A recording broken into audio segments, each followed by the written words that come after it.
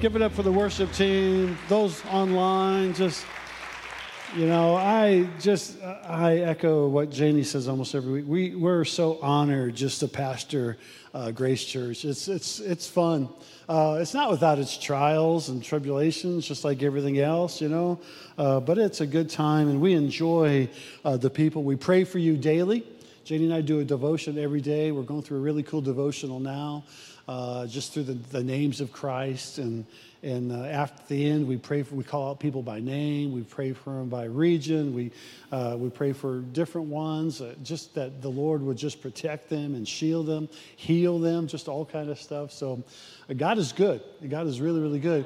All the time, God is good. And that's the power that we have in the name of Jesus. And we'll talk about that today. A disclaimer because I have a lot of people that watch in the Midwest, okay? A lot of family members and friends. So disclaimer, I was born and raised Roman Catholic, all right? We're going to talk, this is the day of Reformation. So I want you to know, if you're here and you have that Catholicism as a background, or if you're watching online and you still go to the Catholic Church, we are in no way, shape, or form against any God-fearing denomination. Are you with me?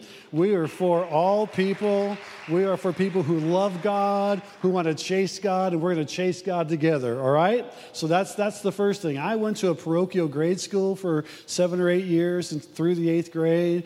I know the sacraments and the commandments. And listen, my spiritual disciplines were born in the Catholic grade school and the Catholic Church. I mean, some of it was a little bit more mandatory than I would have hoped, but it made me a better follower of Christ. And many of my Catholic brothers and sisters who still attend the Catholic Church find Christ there. They have a relationship with Jesus Christ. And so, although sometimes Catholicism or Methodist or Episcopalian or Lutheran, sometimes they have different ideals, so do Pentecost or Baptist or evangelicals or charismatic. None of us have a finger on the whole exact thing. That'll be when we get to the other side. We're very relational. And when Janie and I went into full-time ministry, one of the things that we said we would do, we wouldn't be it wouldn't be traditionally religious, and it wouldn't be a charismatic legalistic. It would just be a relationship with Jesus Christ. That's what we preach. You have a relationship with Jesus Christ. We're all on the same team. We're moving forward. Amen? But we are going to talk about the Reformation today. It's important because I think the Reformation really brought reform. It started the Protestant protests, which I don't necessarily love that because we're not protesting anybody who loves God and follows Jesus, all right? We're protesting what maybe are requirements other than grace. Right? Grace starts this thing off, and so we'll talk about it a little bit more in that realm. So we're not protesting, but the Protestant movement was a reformation on the Catholics that maybe it became a little bit too man-led and not God-led, and that's it in a nutshell. And so, but I think it also reformed the Catholic Church. If you go back in history, okay, the Roman Catholic Church, the Pope, they basically own the world. Whoever has the money has the power in a civilization. And they had all the money and they had all the power. And so kings and queens would line up with them. That brought on the reform from Martin Luther. Now tomorrow's All Saints' Days. And if you study any of the saints of the people that have gone past, our two sons, Marcus and Andrew, not having been born and raised Roman Catholic, know a lot about the saints. The saints were dynamic people. Like St. Patrick was a dynamic missionary to Ireland. St. Francis of Assisi was born into wealth. I mean, his family was of the richest in the land. He forsook all, went into the monastery, became a monk, and just devoted his whole life. And so, amazing things. St. Nicholas, the same thing. His family was the wealthiest in the land. He took the wealth. All right? And then gave it away. That's where we get St. Nicholas, Santa Claus, all that stuff. He gave away to needy people, much like Little Red's food truck does. Just goes out and feeds people. And it's a heart of ours because we've done that in this community for the last 13 or 14 years. And so we're going to talk about the Reformation. It is a little teachy, but you need to know the history behind it because it's not an us against them type scenario. You need to know that. We're not against any other religions that preach Jesus, okay? We may not agree. We may not all be on the same page with some of our friends that go to other denominational churches. But if they're preaching Jesus, they love God and the Trinity, we are all on the same team. Amen? All right, praise God. So let's go to Matthew 10 and 16. We're going to read a few scriptures. I'll pray and then we'll break it down. Behold, this is Jesus speaking. I am sending you out as sheep in the middle of wolves. So be wise as serpents and innocent as doves. Really what he's giving here are two of the traits of the Holy Spirit, okay? Wisdom and innocency. Innocency would be born out of humility, okay? And so it doesn't mean that you aren't shrewd.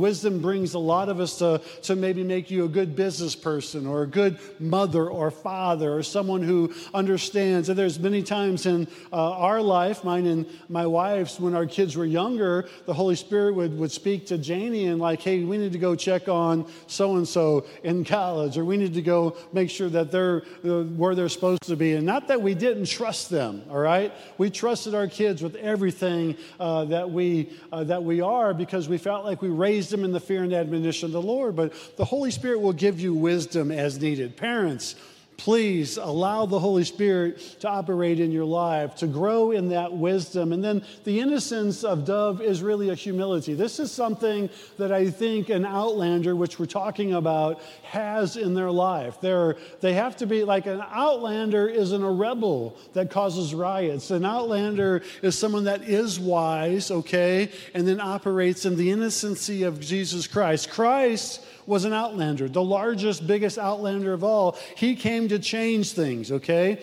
And the kingdom of God suffers violence, and the violence they take it by force is a metaphor on this scripture on how we can operate with wisdom and operate with innocence, and how we can reach our neighbors, family members, and friends. It's not like I used to do, try to pick up the Bible and use scripture against them. Well, you're not living this way, this way, this way, or this way, because grace isn't that way. Then you become just like those who are opposed to a grace-filled gospel and saying, no, we've got to do this. There are certain things that we have to do after we surrender our hearts to the Lord. We'll talk about that in a moment. Let's go then over to, is it Joshua? Let's go to Joshua 24.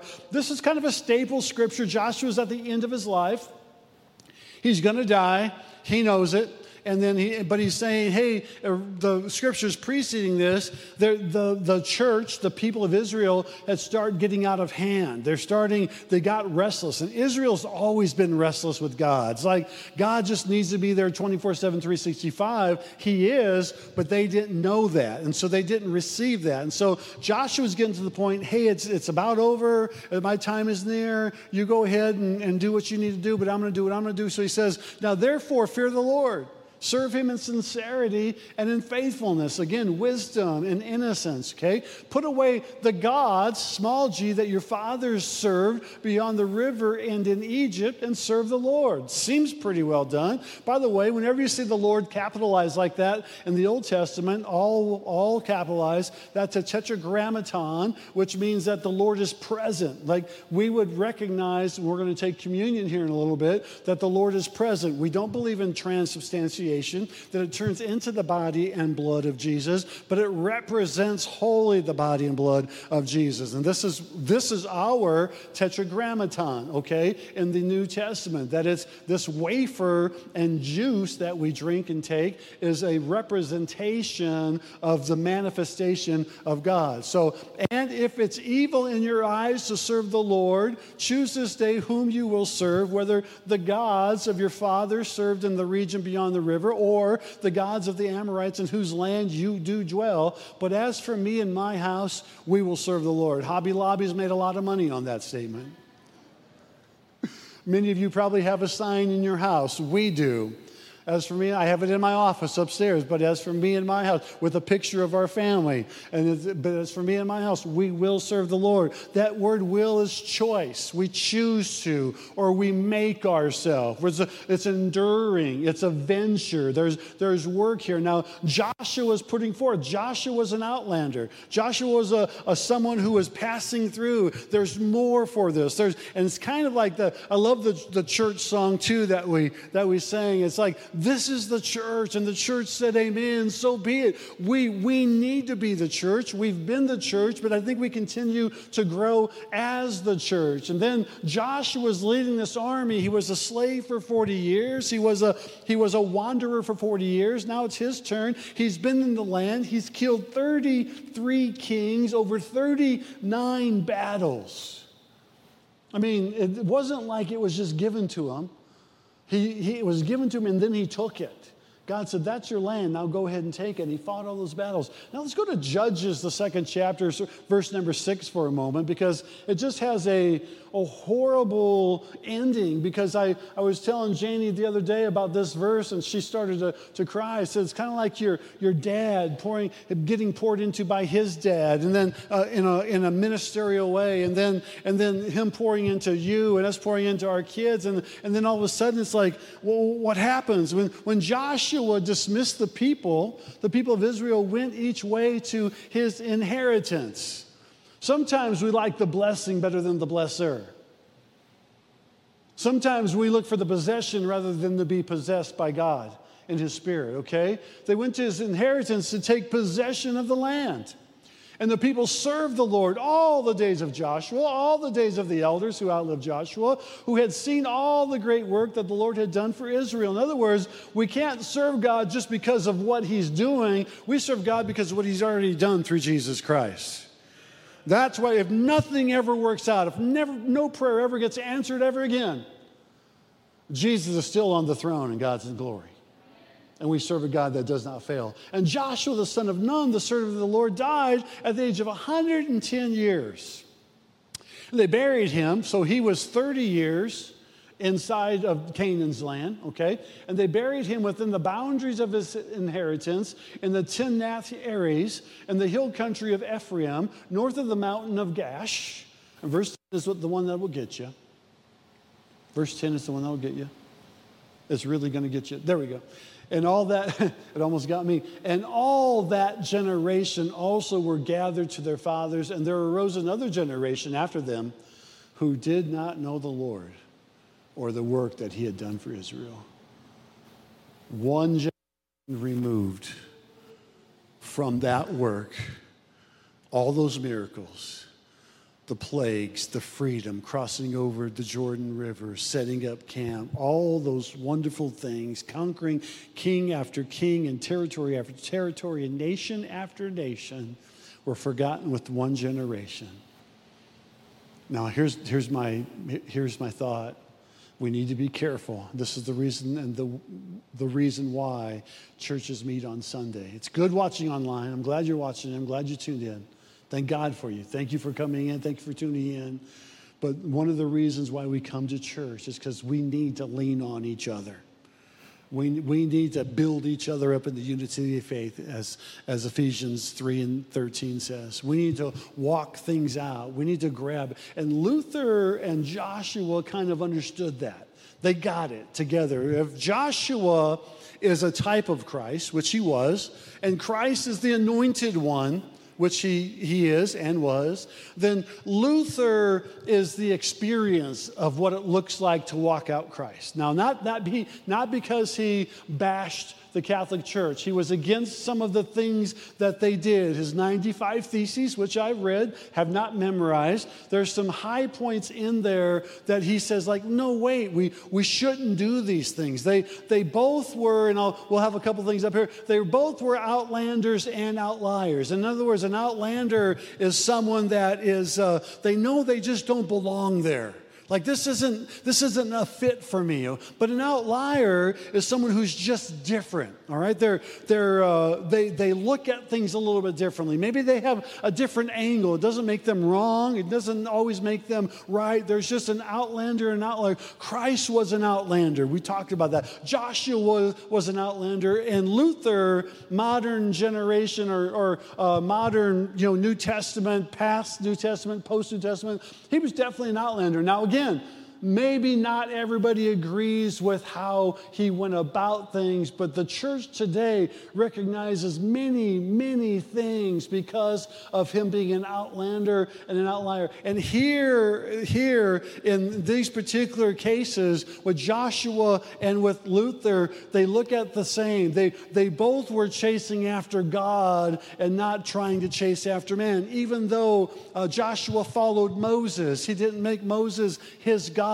We have to be careful in all the things that we do that we don't lift somebody up to the point of that they are more spiritual or more better, even though maybe they are deeper or maybe they have been in this thing a little bit longer. We know that there's God, the Almighty, the Father, and then Christ, His Son, and the power of the Holy Spirit. They're set apart from everybody else, okay? Are you with me? That's important to know. This is what Luther was saying. This is why when he nailed the 95 Theses on the doors at Wittenberg, he basically signed his own death wish. Now, the church did not kill him. He died at 62 of some different diseases running through his body. In fact, he was even a little bit ornery, a little bit angry, and sometimes that happens when you hit your 60s. But you can also mellow in an older age, too. I still don't, I have a hard time asking for the senior discount. And Janie refuses to ask for it, so we just pay full price wherever we go. And she says, I said, honey, they have a senior menu. We ain't getting it. Well, save us a few bucks. We ain't getting it.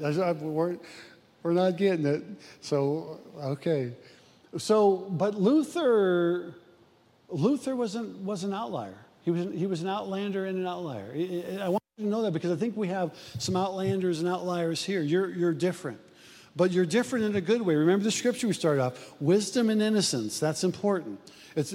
We're not supposed to be outlanders to where we're rebellious or we start riots or we're to walk in wisdom and innocence because the Lord then will direct you by the power of the Holy Spirit. Number two, they each recognize that faith and reason do not mix. This is another strong point because in Catholicism, having grown up that way, there's so many good things. They lean more towards works leads into grace. In evangelicalism, we would say grace leads into good works, okay? And so we know scripturally and believe, so we believe scripturally, biblically speaking, that, and Amanda quoted, that we're saved by grace through faith, not that of ourselves. It is a gift of God, not of works, lest any man shall boast. Paul writes that in Ephesians, the 2nd chapter. So it's not of works. Otherwise, what if Matt or somebody or Marcus or Nicole or somebody or Jerry back there, what if they were better workers than me? Would that make them more saved? No, because it's by grace that we're saved, right? So it's not of our talent or of our ability. That was one of the problems with naming Saul the king, was he was tall, dark, handsome, he was athletic, he was like, in today's day, he would have been maybe Tom Brady or something. Hey, let's Brady can lead us. He's got 7 Super Bowls. Now, you might be a Brady hater, you might be a Brady lover, but just to compare, that's not what God wants. God's looking at the heart. God looks at all of our hearts. And so what is that? His son died so that every single person, color, creed, ethnicity, background, you can receive Christ as your Lord and Savior, okay? It's a beautiful scenario that God presents to us. I have to go through a man, but that man doesn't exist today. That man was named Jesus Christ. He died 2,000 years ago. His tomb is empty. He's alive and well. And because he is, I can receive the work that he did. And now I've got my name written down in the Lamb's Book of Life. We're believers. It's that simple. But now here's where Catholics really get it, and sometimes Protestants don't. Then the work starts. Then we go buy a food truck, or then we go knock on 26,000 doors, or then we go support Haiti, or then we pay off somebody's medical debt, or then we become good husbands and good fathers, and then we become good sons and good daughters, and then we start doing our schoolwork on time, and then we show up at the football team and rally around and encourage each player. Then we don't bring division, and we don't do all that strife. Why? Because Jesus Christ now reigns in my heart. He's Lord of my life. But now he wants me to get busy. It's like in our family growing up, there was 8 of us kids. I'm the youngest. My sister Terry is the oldest. She watches every week. Sorry, Terry, for telling everybody that you're the oldest, but you're top shelf in our book. You know that. But so we all had duties to do. I mean, we had jobs. One of my jobs for a while was to clean the bathroom around the house. And we only had one bathroom and 11 people living there.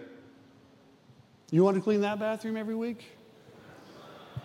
And Janie saw how I cleaned. She said, that bathroom did not get cleaned very well. And I said it did because my sister Terry would spot check it. She'd come in, no, Marky, you need to do that. No, Marky, you need that. We had duties to do, okay? Well, listen, when you become a Christ follower, you're going to have some duties to do. They may be helped spur you on by a ministry in the church. It might be something the Lord lays on your heart. It might be something that you just feel the need or the call to, but you're going to have that. But when we receive Christ, it's all based on faith, okay? And it's hard to reason, like, why would Jesus come and die for me? Like, he doesn't know me. Yes, he knows you inside and out. He knows everything about you. Stop trying to reason it out. That's the beauty of those who are born and raised in Catholicism, is faith is almost a natural. It's a spiritual discipline that just takes place, and it's almost hard to talk people out of it, okay? But then there's those that try to reason everything. Well, you got to prove it to me. The existence of God is not proven in the Scriptures. God just says, I am. And you need to believe that according to Hebrews, the 11th chapter and the 6th verse. But without faith, it is impossible to please God. He that cometh to God must believe that he is, and that he is a rewarder of those that diligently seek after them. In other words, the faith part, and now I can reason in Scripture. In fact, God told Isaiah in the 1st chapter, 18th verse, come now, let us reason together. Though your sins may be as scarlet, I'll make them white as snow. It did not make sense for Joshua to lead an army of 680,000 men who lived in the wilderness for the last 40 years to take down 33 kings with their armor, with their fortresses. But if he would have tried to reason it out like the other 10 spies did, then he would have been destitute as well. You can't always reason out how a healing is going to take place. Just pray for it. You can't reason out how a marriage is going to work out. Just pray for it. There is times where there would be wisdom and innocence. There would be reason. But Joshua and Luther understood faith and reason don't mix real well. Like, so if you're sharing the good news with somebody, and we have people on staff with their master's degree who are trained experts on how to reach people for Jesus Christ, we can line you up with them, okay? That if you are trying to talk to somebody about Jesus, the worst thing you can do is enter into a debate. Why? Because debates are based on logic and reasoning. And sometimes Jesus just doesn't make a lot of sense. God said in Isaiah 55 that his ways are high above our ways. His thoughts are high above our thoughts. But that his word, once spoken, will not return void. So all you have to do is start speaking faith into that situation. You know it's going to work out. It's going to happen. It's going to do. I don't know. I've tried God before. This and that. And I'll just. Hey, would you mind praying? Can we pray together about that situation? How about if we just walk this thing out? How about could I show you in Scriptures where maybe the Lord is on your side? He's not against you. Just find a way where you understand that you can start introducing faith, because that's the substance that God loves for people to operate in. The third thing then that we have they walked through is a community of praise. They brought a community of praise, praising God through the people, not celebrities. Now, I say that because sometimes in different denominations, I will say this because Luther reformed against the Catholics. There's the Pope, there's cardinals, there's bishops, there's monasteries. Janie and I went to a retreat at a monastery 2 years ago. That monastery was birthed in St. Joseph, Missouri, out of Germany, and for 900 years, that monastery had not stopped praying 24/7, 365. They've always, so like that's a good thing. We pray on the night before the last day. We have 24-hour prayer, and Brian's got to send out an email so everybody's reminded on what time to pray and when to pray. And we have a hard time. We have some empty slots because some people just won't. I ain't praying. You want me to pray for a half hour at 3 o'clock in the afternoon? You crazy? So these guys have prayed for 900 straight years, and we want to pray one day a month. You see what I'm saying? What I'm saying, don't be lazy. Let's not be lazy grace followers, right? Christ followers who love grace, let's not be lazy. That was a great place to say amen. Like that was, amen, Pastor. Let's practice one time. Amen, Pastor. Amen. One more time. Amen. That's pretty good. I think some of you are holding back. You might be slightly offended. He wants me to pray? He wants me to give? Man alive. That was partially a joke. So Luther thought it would be expressive for people to worship God in a community. Now, he didn't spur the church on. Jesus instituted the church. And there are people in the world today who love God, but they refuse to go to church. Like, I'm not going to go to church. I don't need somebody ruling over me. Well, that wasn't Luther's plan either. Luther's plan was that they walk together and work together, and then we worship and praise together. Do you know when you enter into service and you decide, man, I'm going to praise and worship my Father, that strongholds are being broken right then and right there, not only on you, but in other people in our church, people in our community. So we praise God, and the people praise God. So we're not looking at the Old Testament model where there's a great high priest who goes before God. Grace allows us all to go before God through Jesus Christ.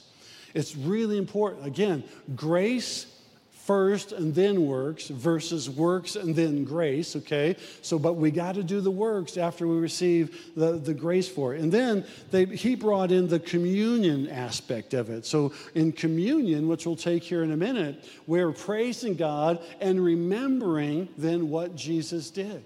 We've had several instances. I'll just talk about one or two really quickly regarding communion, which we're going to take. Communion, we don't believe in the transubstantiation. In other words, we don't believe the communion elements actually turn into the body and blood of Jesus Christ. We believe they represent the body and blood of Jesus Christ. And so there's true representation there, okay? There's not transubstantiation. Again, that was one of Luther's early commitments, was that he actually still believed in the transubstantiation.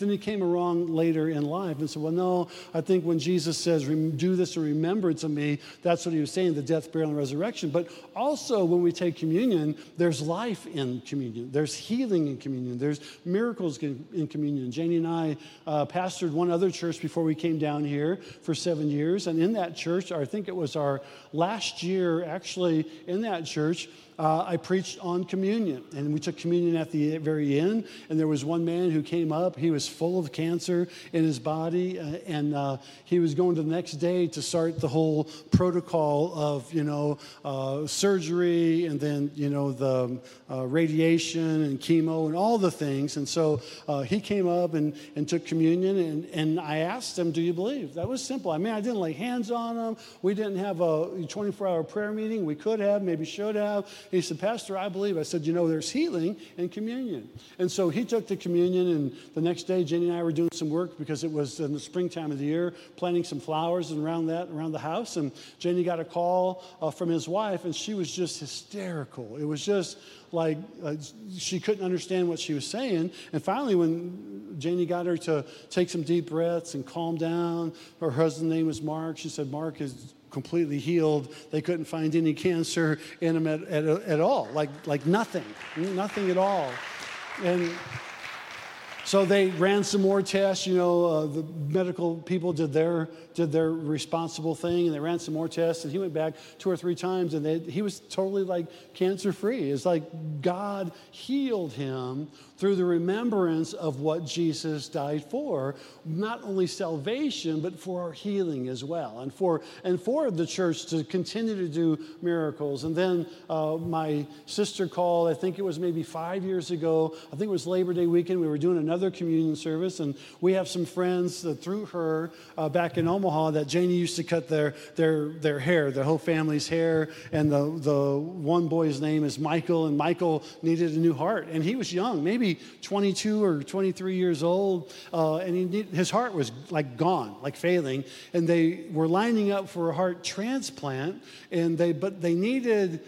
There were some qualifications he needed in this heart in order to get the transplant, to be able to stay on the list. Otherwise, they just sewed him back up and were going to send him home. Well, so she said, hey, could you have your church pray? We're having different churches pray. And again, this is where there should not be any denominational lines because we're all praying to the same God, right? And we pray to God through Jesus. And so that particular Sunday, I remember I was standing right here. We stopped the service and we prayed for Michael, and before we took communion, and I explained to everybody the miracle that he had need of. It was going to be, if it was a short surgery, they were just closing him back up and just going to send him home. It wasn't going to be able to have the transplant. But if it was a longer surgery, he would be able to, they had the heart right there at UNNC Medical Center, which is the leading heart hospital in the world, America at least. And so, long story short, my sister, we prayed, Lord, just give him a new heart, all the right things, and we stepped out by faith. And one of the things I asked the church to pray, and still continue to do today, is pray like it's your son. Pray like it's your daughter. Pray like it's your family member. It means a lot different. And our church did. Grace Church, it stepped up and they prayed like it was their brother or their son. And my sister called me a day or 2 days later, and the surgery was like 30 minutes, and which was really bad news. And they closed Michael up. And the mom and dad, as you would guess, were a little distraught. Like, what happened? And the doctor said, hang in there. He doesn't need a heart at all. And it's like, what do you mean? He said, well, the left side was like 100% strong and blood flowing through it. And the surgeon said, the right side of a person's heart goes however the left side is, because the right side wasn't working. But the right side will follow suit, is what the surgeon said. And so the left side was good. They just closed him right back up. He didn't need the transplant. He didn't need a full-on documented miracle by the doctor. And part of it was just the fact that people around the country stopped and prayed and believed God. And this young man got a heart. Now, 2 things since then. One, we saw him last September at our nephew's wedding, and like he's a picture of health, just full on, like no heart problems, no conditions, no nothing. And Katie Couric from NBC heard about it, had his mom and him on the show to document the miracle. Now, can you give it up for Jesus? Because that's phenomenal. That's not like, that's the real deal. That's the God we serve, right? And so we praise God, and when we praise God, or we stop and we pray for somebody, or we believe, or Janie's on her phone all the time praying for different people, Instagram or text them, hey, here, somebody's got a need. Our staff is on their phone all the time. There's needs that go through, and we're praying as a team. And we're not just not praying, we're praying. We make it part of our devotion. And so there's power not only in praise, but there's power in prayer, and there's certainly power in communion when we take this communion together in just a moment. And then the last but not least is they each brought catechism into effect. And so catechism for the people. Catechism is studying God's word. Joshua said, now catechism freaks some people out because, that's really a Catholic word. No, it's really not. It's a biblical term, okay? Catechism is studying God's word, which, by the way, Joshua Joshua was told in the first chapter 7, 8, 9, hide this word, take this word in. It's going to make you prosperous. It's going to make you successful. It's going to make you a soldier. It's going to make you a warrior. It's going to make you do warfare. And so we become then, if we get God's word in our heart. In fact, David said, God's word have I hid in my heart that I might not sin against you. So if you're new to following Christ and you don't know where to start in the book of John or the book of Romans, okay? Read one of those two and just kind of read. Maybe don't start in Leviticus. Come back later and get Leviticus out of the way. But start in John or start in Romans and just start reading. And if a chapter is too long, for those of you who do Facebook, just stay off Facebook for 10 minutes and read a chapter. Or just read a verse or two. Start with a verse or two and just really gravitate to it and get in it. Andrew and Emily are young adult pastors. They've been doing catechism with our young adults for the last year and a half. And again, at first, when he said it, I thought, oh man, how am I going to break him out of catechism? He wants to teach the kids catechism. But this is what Luther taught the church the Apostles' Creed. Luther taught the church the Ten Commandments. Listen, they did it in Roman Catholicism, but he brought it into the Reformation. And he said, wait a second, you need to learn how to pray the Lord's Prayer and not have someone pray it for you, but continue to pray. Continue to be able to, Luther is one of the reasons why we have hymns in church. He wrote some of the early hymns. Come on back, worship team. He wrote some of the early hymns. And so we have some of these things because it's Reformed. Now, again, that doesn't mean that other mainline denominations are bad or out of order or disrupted, because there's good people in all senses of the word, okay? When we recognize, wait a second, that first I love God, his son Jesus, the power of the Holy Spirit. That grace is proficient for all people and sufficient. That's all we need.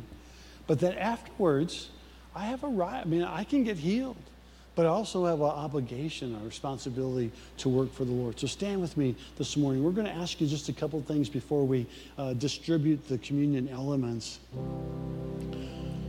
Luther brought communion to the church as we know it, hymns to the church as we know it, prayer to the church as we know it. We're good.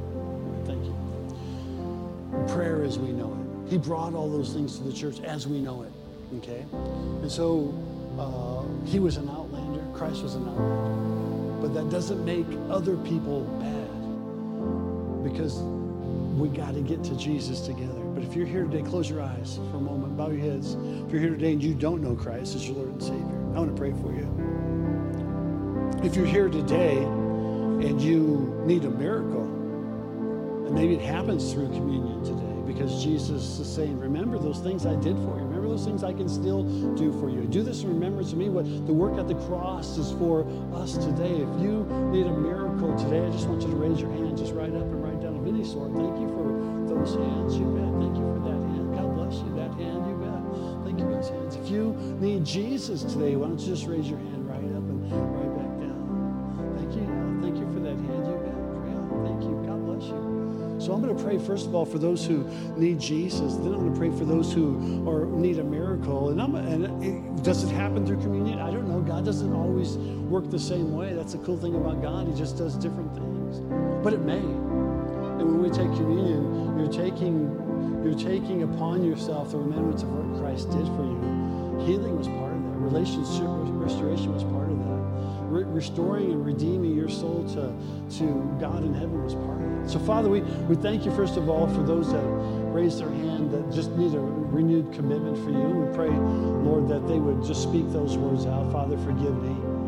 Allow me to be redeemed of my sins, my transgressions, and I receive you as Lord and Savior. And those that need a miracle in their heart, in their life, those that need a miracle in their body, those that need a miracle in their physical body or their relationships, Father, I pray even as we take communion, it's an act of faith, that, Lord, you will meet them right where they're at. We will see those miracles take place. We call those things out. We call them done. Father, in Jesus' name we pray. Amen. All right, those who are giving communion out, can you come on forward and distribute it through our congregation? Thank you. We're going to sing a song.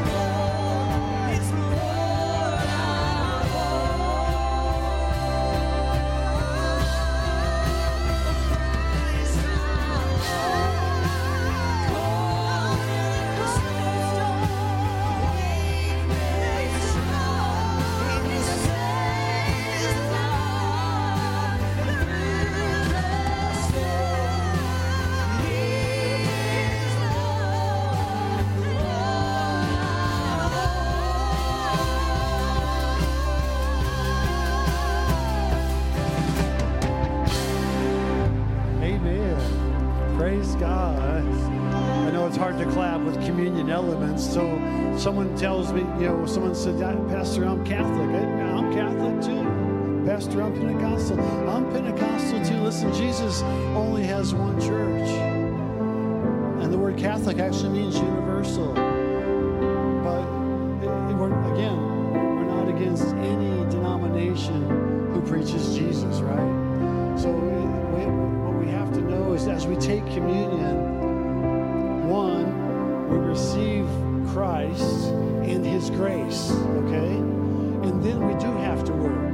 But when we take communion, we're all taking it together worldwide, knowing that Jesus, you died for me, a sinner, and there's nothing I could do to equate to that redemption other than saying, thank you, Jesus, and receiving Him into my heart. So Marcus is going to come, and he's going to bless the bread element, and then we'll take the wine together. Lord, today as we ask you to bless this bread that has been broken, Lord, we remember the body that has been broken. Jesus, I thank you for your broken body that represents our healing, our freedom, and our salvation. So, Lord, we ask that you'd bless this bread. Lord, I ask that you would heal the sick. Lord, I ask that you would set those free that are struggling in bondage today. Lord, that you would give us these blessings on earth, Lord, that we're asking for. Lord, most importantly, Lord, the greatest blessing and the greatest miracle of all. Lord, we thank you for our salvation. We thank you for our names that are written in the Lamb's Book of Life. And we remember today your sacrifice and your suffering for us. Blessed in Jesus' name. Amen. Amen. Let's take it together.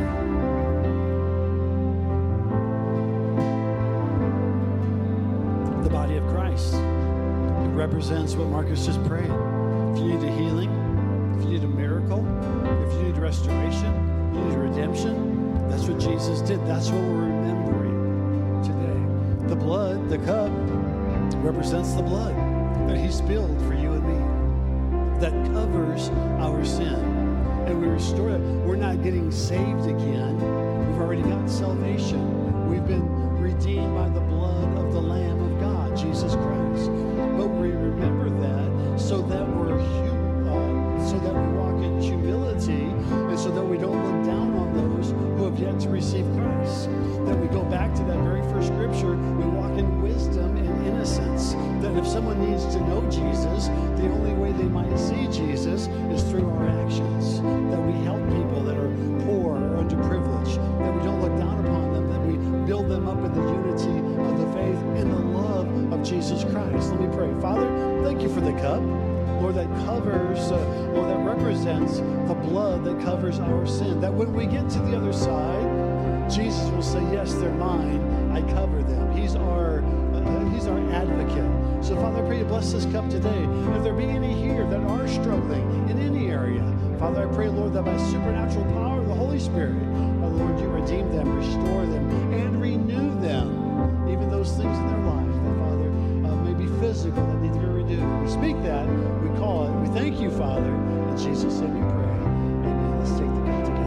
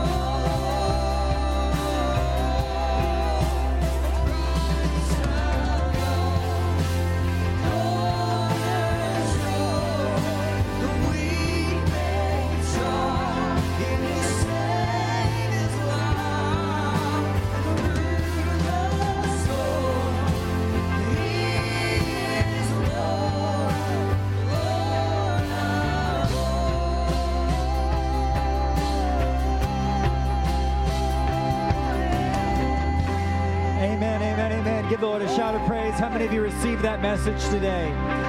That we are saved by grace through faith. It's nothing that we could do. It's everything that Jesus Christ did for us. Amen? Amen. And so I was learning about an old hymn this morning, and it kind of sums things up by this. It says, "Nothing in my hands I bring, simply to the cross I cling." Which is just a great reminder of something that Martin Luther and something that Jesus really wanted us to know. And that if you think you're good enough to make it into heaven, it's a reminder that we're just not. Nobody's good enough. But it's a really good reminder on the other side of things that if you think maybe you're just not good enough to get into heaven, the truth is we're not. You know, we have nothing to give God except for ourselves, which compared to His glory is nothing. But that's all He asks for. Just give Him yourself and hold on to the cross, because it's really Jesus that did it all for us. Amen? Do you receive that today? Alrighty. Well, today is the last day of the month. It's the last Sunday of October. And that means it's the last Sunday of Pastor Appreciation Month. So I want you to take a moment to express your appreciation to our pastor and Miss Pastor. Thank you guys so much for everything. Here's a little flower for you. And we put a couple gift cards in the card for you. Thank you so much for all that you do. We know that it's never really easy to be a pastor, but I know that over the past year, it's been not even easier. It's been harder. Okay, let's say it like that. But anyway, as you guys leave here today, if you wouldn't mind, take a moment just to express your appreciation. Maybe send a text message or shake their hands and just say thank you, because that little bit of appreciation goes a long way. Amen? Alrighty, I just wanted to close the service in a word of prayer. Put a blessing on our pastor. But if you did want to make a pledge to sign up to help Convoy of Hope, then you can drop that in the offering bucket on your way out so that we can count on you to give. Let's pray. Lord, I thank you so much for the opportunity to gather together in your name. Thank you, Jesus, that you are here in our midst because we have gathered together. So I ask that you just bless us today. Thank you for the time that we've shared, just loving you. God, I thank you for the pastors that you have given to us, the shepherds, Lord, that I pray that you would bless them. God, I pray that you would give them faith, that you'd give them favor. God, that you'd give them everything that you want for them. Hold them up, Lord, in the hard times and in the good times. Lord, I pray that you bless each person here today. Empower us with your Spirit to do your will. Lord, that we can live it out and that we can share the grace and the faith that we have in you, Lord, with those around us. And I pray it all in the name of Jesus. Amen. God bless you. We love you. Have a great week, and we'll see you next Sunday.